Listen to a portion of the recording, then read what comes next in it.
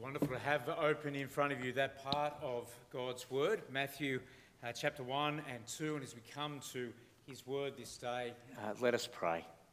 Heavenly Father, we give you thanks and praise that you, the living God, are the speaking God. And on this special holy day set aside that we might remember the coming of your Son, we pray that he might come again, empowered by your Spirit through his Word, that we might know and discover fresh things in old truths and be transformed by the reality of Christ. Speak to us, we pray, this Christmas day in Jesus' name. Amen. Do you notice 2 verse 10, the Magi's response when they saw the star, they were overjoyed. Overjoyed. In fact, the word there, overjoyed, doesn't do justice to their reaction. The original literally reads, and seeing the star, they rejoiced with a joy great and exceedingly. It's clunky, you can see why they went for overjoyed. Another version puts it, they rejoiced exceedingly with great joy. And then one Bible expert puts it beautifully, they were deliriously happy. Deliriously happy. However we put it, we could all do with a bit of what the Magi here have. We all want to be overjoyed. With floods and wars and empty seats at the Christmas table, we need deep, lasting, bigger joy than just what today offers. A joy that spills over every day. A joy that can't be touched by circumstance. And thankfully we can. That's the truth of God with us. That's our theme this year. That's the reality of Christmas. That in our world, a stable once had something in it that was bigger than our whole world. The offer of joy not tied to a situation. Like the Magi, we can look to the star and learn. Stars are one of those great symbols of Christmas. They're in every second ad and commercial. And can I encourage you, every time you see a star, just say this to yourself: rejoice that Jesus comes for you. If you see a star on top of your Christmas tree, rejoice that Jesus comes for you. It's dark tonight. You find a place where blue scope's lights don't overwhelm you. Look up and rejoice that Jesus comes for you.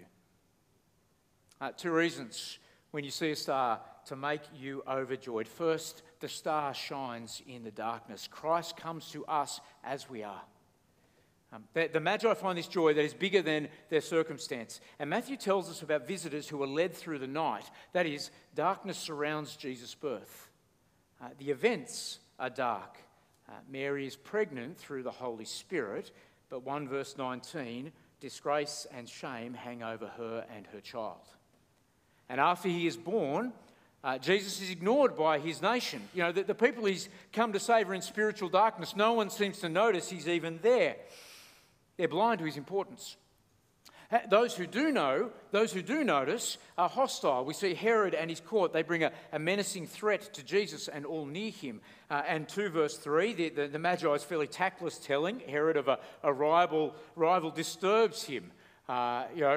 He lies about wanting to worship Jesus. Herod is increasingly paranoid in his later life. In fact, he's killed some of his own children in fear to hold on to his throne. So read on, and he searches to have the Christ killed. That is, Jesus is born into darkness. And it's no different had he been born in Wollongong today. You keep reading in Matthew that theme of darkness. In chapter 6, darkness describes how we are blind to God's goodness, how we focus on things that leave us unsatisfied and empty and self-centered. And Matthew 8 and Matthew 22, darkness describes our eternal future if we remain outside the loving presence of God. And Matthew 27, at the cross, the darkness of God's righteous judgment, the judgment that we deserve, falls on Jesus himself. That is, Jesus is born into our darkness, into our shame at not being the people we want to be, we need to be, our ignorance at not loving God as he has loved us, our dark desire to do whatever it takes to keep control of our lives.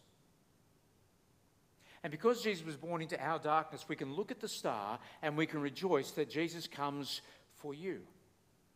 The star gives a joy that is bigger than your circumstance.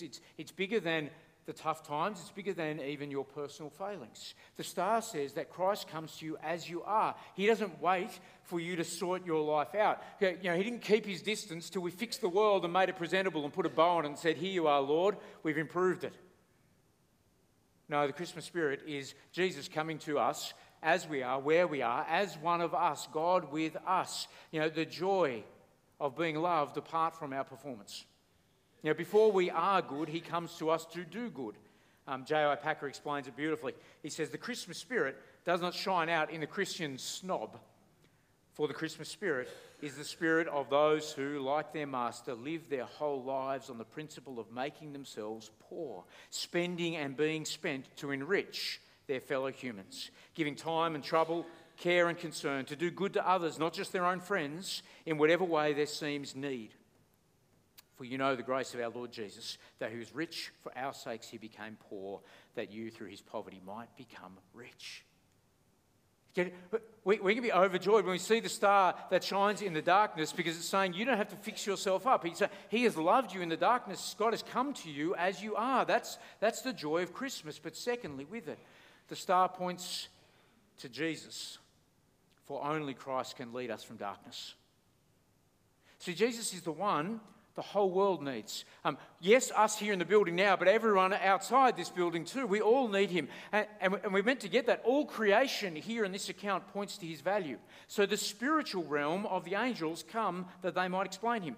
And the vast expanse of the physical realm, you've got this star thousands of light years beyond our atmosphere. It's highlighting him, landing on the one spot, saying, here he is. You've got magi who are travelling from the edge of their known world. That is, the far limits of creation are coming together, pointing in on the one, saying, we need Jesus. We need what only Jesus can do for us. And what can he do? Well, the angel tells Joseph that he's a saviour. 1 verse 21, give him the name Jesus. The Lord saves, because he will save his people from their sins. That is, God comes to fix the mess that our distorted loves created and pay that moral and spiritual debt that you and I could never pay. And God's word declares he's divine. So verse 23. Verse 23, you call him Emmanuel. Call him God with us. That God has come that he might comfort and strengthen us through life's hardship and not keep distance. And the star points to him as King. 2 verse 2, the one born King of the Jews. Christ comes as the one who knows best how to run this world, and even more, how best to run your own life. And the learned scholars say he's a shepherd. 2 verse 6, the promised one, a shepherd, a ruler to shepherd my people. Only Jesus can lead you safely through this life into the joy of eternity. Saviour, divine, King, shepherd. In our world, a stable once had something in it that was bigger than our whole world. The star points us to Jesus, and it fills us with joy if only we'll see him, because he is the one you need, I need, all need. And the Magi's gifts capture his life well. They bring gold and frankincense and myrrh. It fulfills God's promise that those who are furthest from God would bring him their best. So in Isaiah 60, the nations, they will leave the darkness and shower the light with gifts. And tradition has made a big deal of these gifts. The gold to honour a king. The frankincense, which burns with a sweet odour for ritual prayer to honour a god. The myrrh, a perfume used to embalm dead bodies, pointing to Jesus' sacrificial death for sinners, death for us. So when you look, you see the star, and what does the star? Rejoice. It reminds you Jesus has come for you, that God has held nothing back. He has given you, he offers you all you need. That he gives himself totally to bring us out of darkness. The writer of the Narnia series, C.S. Lewis, he describes God's self-giving like a pearl diver. He says, God comes down from the heights of absolute being, down into time and space, down into humanity, down into the very roots and seabed of the nature he created. But he goes down to come up again and bring the whole ruined world up with him. He says here, one may think of a diver, first reducing himself to nakedness, then glancing in midair, then gone with a splash, vanishing, rushing down through green and warm water into black and cold water, down through the increasing pressure into the death-like region of ooze and slime and old decay, and then up again, back to colour and light. His lungs almost bursting, till suddenly he breaks the surface again, holding in his hand the dripping, precious thing he went down to recover. He and it are both coloured now, that they have come up into the light. For down below, where it lay colourless in the dark, he lost his colour too. Let's get the beauty of all that's going on in that image. Jesus considers you precious. Isaiah 62 promises that the rejected people of God would actually be called sought after, the one who are desired. Precious enough that God himself would lose his colour for, that he went through the darkness, even the darkness of death for you and me. And those he lifts up from the darkness, he lifts up that we might share his glory, his colour. For only Christ can lead you and me from darkness, and he is glad to do it. That's what we remember at Christmas. We look at the star and we rejoice that he has come for us. You know, that's why in Isaiah 52 that Lauren read earlier calls how beautiful are the feet of those who bring God's news, the announcement of God's salvation. You know, feet are the filthiest part of a person, a messenger in sandal days, and even their filthiest part is beautiful when they bring such good news. If we grasp it, if we see the star this Christmas day, two ways that we might share the Magi's joy. And to have a joy that actually lasts beyond Christmas. Search and worship. The first is there, search for Jesus. Knowing Jesus brings unfading joy. See, the Magi are not content to know about Jesus. They want to experience with him. So the Magi would have known about the possibility of this king. An historian of the day, Suetonius, wrote, throughout the whole of the East, there had spread an old and persistent belief. Destiny had decreed that at that time men coming forth from Judea would seize power and rule the world. That is, the Magi knew about it from what they had been passed on. But the Magi are also serious studiers of the planets, and in their culture, astrology was how you made sense of the world. And in 2 verse 2, they saw the king's star rising in the east. Modern astronomers have studied this claim in ancient Babylonian astrology. Jupiter representing the king, Saturn representing the Jews, the constellation of Pisces signified Palestine, and this unusual conjunction of planets occurred historically around the time that historians placed Jesus' birth. That is, the Magi were searching for the stars, and God used their system, their searching, so that when they saw a star rising in the east, this particular formation, they knew a king had come. But knowing about the king wasn't enough. They weren't content to go, oh, that's great, the king has come. No, they wanted to experience him. And that was a huge effort. And it contrasts really strongly, doesn't it, with the scribes and teachers of the law who we meet. They knew from the Bible exactly where to find Jesus, and they couldn't be bothered to travel the 10 kilometres to check it out. You know, they couldn't be bothered going Wollongong to Woonona just to find out the king of the world's come. It is a warning for us who know this story well. It's not enough to know about Jesus. You've got to search till you meet him. And the search is even easier for us, isn't it? We don't have to go to Bethlehem. No, Christ meets us in his word, the scriptures. He meets us in his church every day, every week. You can experience him. You can find an unfading joy. Kate is a chaplain. She visits the housebound. And Kate met with a woman whose emphysema and a stroke left her with limited sight and unable to breathe without oxygen. And they spoke. As they spoke, a lifetime's hurts came out, and, so much crying she could barely breathe. And this woman had been to Sunday school as a child. It was a long time ago, and Kate gave her a brand spanking new Bible, and they read it together, and Kate explained forgiveness, and this woman was delighted. And she listened intently, and she gave herself to Christ, and Kate shares, although her physical sight is failing, she's been given new spiritual sight. She is hungry for God's word. See, this woman has what we all can have, a real experience of Christ. A deep, lasting joy that is bigger than circumstance because you know him. She knows Jesus. She shares the Magi's joy, and that's the invitation to us. Search for him and receive an unfading joy. And with that, secondly, worship Jesus. Joy actually increases in giving Christ your best. See, the Magi are clear why they search for Jesus. They're not just searching for Jesus for the sake of it. They search that they might worship him. That word worship, it's reserved for how you treat a God. Matthew repeats the word so we'd notice. So in verse 2, they seek him for worship. In verse 8, we're warned of Herod's false promise of worship. And then back in verse 11, when the Magi meet him, what do? They fall down and worship. Worship is more than singing songs and saying prayers. Worship is treating someone or something as the single most important part of your life.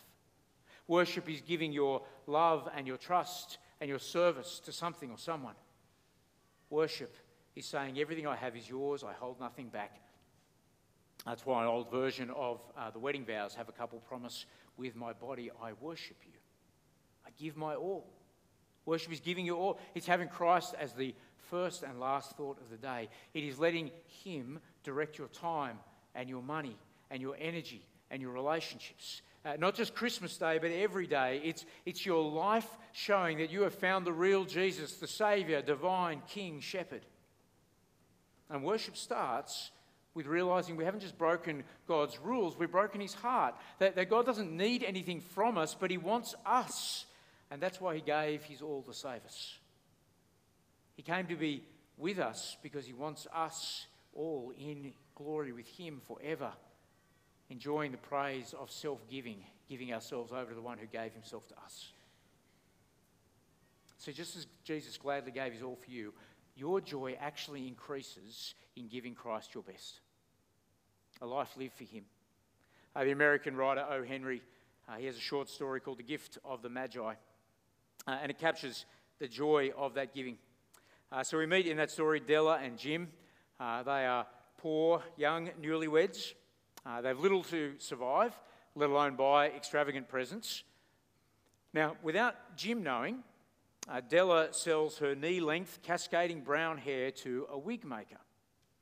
And as she does, she prays, please God, make him still think I'm pretty.